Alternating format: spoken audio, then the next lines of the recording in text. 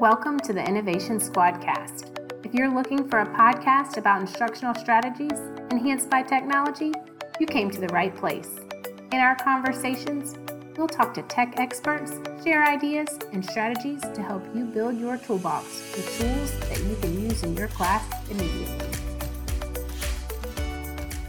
All right, welcome to the Innovation Squadcast. Today we are going to be talking about how you can start creating with Google Drawings. We're excited to hear new features, student teacher uses, and some tips for beginning to create with Google Drawings. So I'm Lindy Valachek. I'm Jimmy Kate. Phil Sheridan. Pam Piebler. So Pam, you just finished a session on Google Drawings. Yes. So do you have any tips for us? Or let's start with what is Google? What is Google Drawings? I know a lot of us are familiar with Google Slides. It's very similar to Google Slides as far as the features, but Google Drawings is a single page and it's basically just a blank canvas where you can create just about anything. You can do it just for visuals. You can do it just for where you want. If you want drag and drop type activities, lots of different things you can use. And the session I did, Innovation Summit, is creating with Google Drawings. So there's a video for that too. Awesome. And we'll share some of those resources in the show notes for anyone that didn't maybe get to attend the session and want some of those tips. You know that Google Slides has templates. Are there any templates available for Google Drawing, or is it complete canvas? There aren't themes or anything. There's a lot of people that already have them created where you can make a copy just like you can with most Google Docs, but they don't actually have where, like when you go to slides.google.com where they've got the templates, they don't have that in Drawings. I know it's one of those features that people would love to at some point in time, but you can use a lot of the ideas from Slides in Drawing. It's just that single page instead of the slides where it has multiple pages. Right. Because you were saying when you had templates, you would just use Canva. Like if you have something like where you want to just kind of plug and play, whereas you have this vision. You said Google Drawings is the place to go when you've got a vision. Yes, and because I know, anyone that hasn't used Canva before, there's a lot of great visuals in there, and this one's one where if you want to start from scratch, you want to create something, even if it's you want to create a document, you can actually change the page setup to be 8.5 by 11, and then you can make it exactly how you want. Because I don't know if anyone's ever used Google Docs and try to add images and things like that. It's getting better, but it is not easy to put things where you want it to be. Where there's no formatting, nothing. You can add whatever you want. Pictures, audio or videos are the only thing that you can't necessarily show, but I can tell you a tip on how to do that in a minute. Definitely make sure you tell us about that. You told me about that earlier. It's a game changer. It's kind of cool. I do like, you talked about the sizing of the paper and things like that. I like to, I do a lot with helping students and teachers to do maker stuff. And Google Drawings is a great tool for supporting that. A lot of schools have they have laser cutters, and Google Drawings is a great tool where kids can go on and they can create a drawing. Let's say I had a Hanahan Middle School. They had a math unit where they were doing geometric nets, and their challenge was to create a package to contain something. You guys know I like making boxes and stuff, get into that. So the kids, they had a challenge, hey, here's my watch. You need to create a package design for it. And it supported the unit of study because, when you fold it out, it's a net, it's a geometric net. Right. So they designed those nets in Drawings, and then you can file export out of Drawings as a PDF, which is something that can be run on the laser. Can also be used for doing Cricut, vinyl cutter type designs. So a really nice tool that, you can create something on the screen, and then with the right tool, like a laser Cricut, actually make something that you can touch tangibly and use. So I love that tool. It really reinforces measurement too, because your canvas is a specific size, like you mentioned, and you can resize that to really help the students to say, this is an 8.5 by 11. Is this big enough for your project? Well, no. Okay, let's measure and let's resize our canvas so that in the real world it comes out the way we want it to. And then even the shapes when they draw it. Draw a rectangle and click on it, and then in the right hand side you can look at the format options for it and see the actual real life size. So, and again, making connections between what I see on the screen, the size of it here, what it will be in the real world. Right. So really helps to support those maker. My students found it way more user friendly too than trying to use like SketchUp or something like that when we were doing some laser stuff. Yeah. Now, people that can use that brain that they have to use CAD programs, it's great. But if they maybe don't think that way, that Google Drawings is that very kind of simple, user friendly. It's a great entry level to absolutely to design, 3D thinking and stuff like that. So one of my favorite features in Google Drawings is all the insert options, and I'm looking at my screen just so that way I can remember all of them there because there are a lot. Right. You can insert the images, and if you already have it, you can upload it from your computer, but you can search the web also. So you can search that way, or if you have them in your drive, there's lots of different ways you can add it. And then the text boxes. I do like text boxes, but I find myself using shapes a lot more because when you use a shape, it is a text box. So I don't know if you've ever wanted to give your students something where they had a place to type and you put a text box in there, but then once you click out of it, they can't find it. They can't find it unless they click around. Right. Where if it's a shape and it's a rectangle or whatever, they know to click in that and just type. And you can change the format, you can change the font, you can change the size, all that kind of stuff. Arrows, there's call outs, equations, tables. I mean, there's tons of things that you can add into drawing. And I like using it. I'm going to switch over to like Jamboard. I use this to create a background that I can then download and add into Jamboard if I wanted them to, if I wanted something to be set in the back.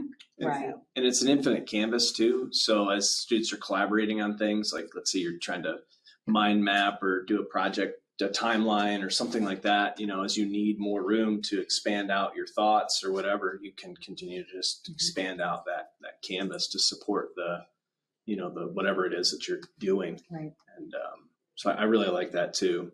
Yeah. And when you're talking about that canvas, because when you open it, it's like the gray and white checkered background. And you look at it and you're like, okay, now what? What is this? I don't know. Yeah, I have this transparent background. What am I going to do with it? What do I do with it? And then there's space off to the side. And so then you can, if you create shapes or visuals, you can actually slide them off to the side. And that's where I learned about Tony Vincent has a great resource where he does a video that he puts off to the side so that way it can be instruction for the kids. And then they create on the canvas. And the cool thing is you can't insert a video, but if you open up a slide, Google Slides, insert your video there because that is an option. You click on it once, so it has like the blue box around it, and we'll share this in the show notes, so don't worry about it if you're trying to follow along. But you click on it once and Control-C copy, and then you go over your drawing and do Control-V paste. It will paste the video. And you can slide it off to the side. They can watch the video and then create whatever it was on the canvas. And if you print it, it will only print what's on the canvas. It won't do anything that's on the outside of it. Gotcha. So it's just a neat feature that, without having an inserted video like in slides, they still have room to create. So, and that's kind of the goal. And this is very just bare basic, but I use it for editing pictures a lot of times, with the shapes. And if I want this picture to be an oval, or, I want to edit out and make it, have a transparent back. Crop where you can crop normally we crop as a rectangular shape, but Right. That's kind of tricky to do. So that's one of those things, like the first time I saw that, you have to have the image in there and how you crop it. That might be something we have to spell out the directions in the show notes. We'll definitely add a little video to the show notes. Yeah, because that's, that can be a little tricky. You click on it and you're like, wait, that didn't create the shape I wanted it to. Because there's some specific direction, so we can do that. Yeah, and I took Tony Vincent's Classy Graphics class, and so I was just pulling up some of the examples and showing Jimmy over here some of the examples of how they put text box and stuff off to the side. But here's like on this one example, there's and I'll share it in the show notes too. This is body systems, and so they have questions off to the side and stuff like that. So it's kind of neat. Some graphic organizers that they use, so that you can really use it for all kinds of things. I think one of my favorite, Matt Miller shared the caption this. Yes. So we'll have to make sure we link that. But I had Paige Deegan at Macedonia. She's done it a couple of times with her students, where you just give them a picture and they have to come up with the caption, or maybe maybe like the conversation that's happening if there's more than one person in there, or the ideas or the thoughts that these people are having. So you really have to understand what's happening in that picture to be able to come up with those That's things. how I introduce it a lot to kids, especially elementary school, because once you show them how to insert a picture, then when you're talking about text features, that's one of the first things that they do is, the call outs, and you can type right in there. And so it's a really easy intro to Google Drawings. Yeah. And, drawings is used in docs, if you want to insert, so using that, its integration with the other tools in the Google Suite is nice. I definitely like that as well. Yeah, and we've got some resources down in the show notes also that kind of give you some more ideas, but some of the ones that I like are like the book snaps with the Google Drawings. So you're pulling in your Bitmoji, you've got the students that have kind of maybe snipped a piece or typed out a piece of a book that they've read, and then kind of adding to it. So that's a neat idea as to how to utilize it in a classroom. That's one of my favorites, especially first of all, you tell some adults, be like, you just use Snapchat. They're like, no, we're not using What is that? Snapchat. So Google Drawings is one way you can do that and still add those text features. And maybe even if it's like, if you're reading a book and you take a picture of that book and then off to the side, your notes as far as your thoughts. And then you've got that drawing, you can save it as multiple things. You can save it as a JPEG, you can save it as a PNG, depending on where you want to insert it. And then there's a lot you can do with it from there. And this is, I don't know that you could use this in the classroom per se, but probably one of my favorite uses of it's Google Slides and Google Drawings is sticky notes, creating your own sticky notes. For the background? Yes. Yeah. You guys might have to reel us in. Lydia and I might talk about this. We kind of geek out a little all bit. day. But creating like sticky notes that you're going to print. And then, I put my Bitmoji on it with like a little speech bubble, and then I can write in whatever I want. If I'm visiting a classroom, leave it on a desk or something like that, or something maybe I want all my students to have. You can, I'm interested because I've used it. We've done a meme contest in our class. That was pretty at the end of the year. It's like our final thing. Like we do, and then the student that wins gets theirs up on the wall. So we've always done that. And that's really the only way we've used it. We used it with laser cuzzing. What other ways are you seeing students using and creating with Google Drawings that you can share with us, then share with me, and I could maybe take to my kids when I get back to my school? So. I know, just having those conversations about like when you talk about the Shark Tank type things where they're creating a business or whatever, creating those logos or creating anything that has to do with like publishing what they would publish. Right. Drawings is a great one to do that with, as far as all the different features. I've had conversations I think it was an 8th grade class where we looked at different advertisements and what we liked about them and what we didn't like about them and how we can kind of recreate that for their own PSA assignments and things like that they were working on. So there's tons of things, and like I would do the Potty PD where I would create you kind of like a used newsletter. it for a newsletter. Yeah, I would do a newsletter, but I would put it in the restroom so that way teachers could kind of have a little bit something to read, But then we had talked about so the students create that. That's the part that we were talking about, transferring that over to, well, the kids can create this. Yes. What did you learn, or what is something that you're passionate about that you want other people to know how to do?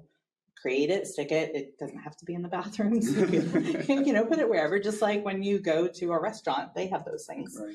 And that catches your attention. And whether it's for advertising or, there's tons you can do with it. It just gives you another platform to create content and visuals. Can you insert QR codes into Google Drawings? Yes. Because I was thinking, I'm thinking about doing like a gallery walk with Flipgrid. Because Flipgrid, you can create the QR codes, and they could create like a Google Drawing poster with their QR code, and that could be where the gallery walk takes place. Mm-hmm. Yeah. Absolutely. That's a great idea. Yeah. I guess you could even, since Chrome has the QR creator right in it, it has a little dinosaur in the middle. If that bugs you, you might have to find another one. But so even when you have that drawing created, you can make sure it's shared where anyone can view, add that QR to it, and it would go right to that. So yeah, you can definitely do that. Drawings is definitely like an underutilized. It is. And I think it's because, when you go into file, when you go to new, what drops in, it's the 3 most popular ones, the docs, sheets, and slides. So, and then you got to go more. I don't think drawing is even in my waffle. I think about You have it. to, you have to gotta go into scroll. Drive. It's Yeah. kind of hidden, Yeah, so I feel like it's. Why is it not in the waffle? It's just I don't know.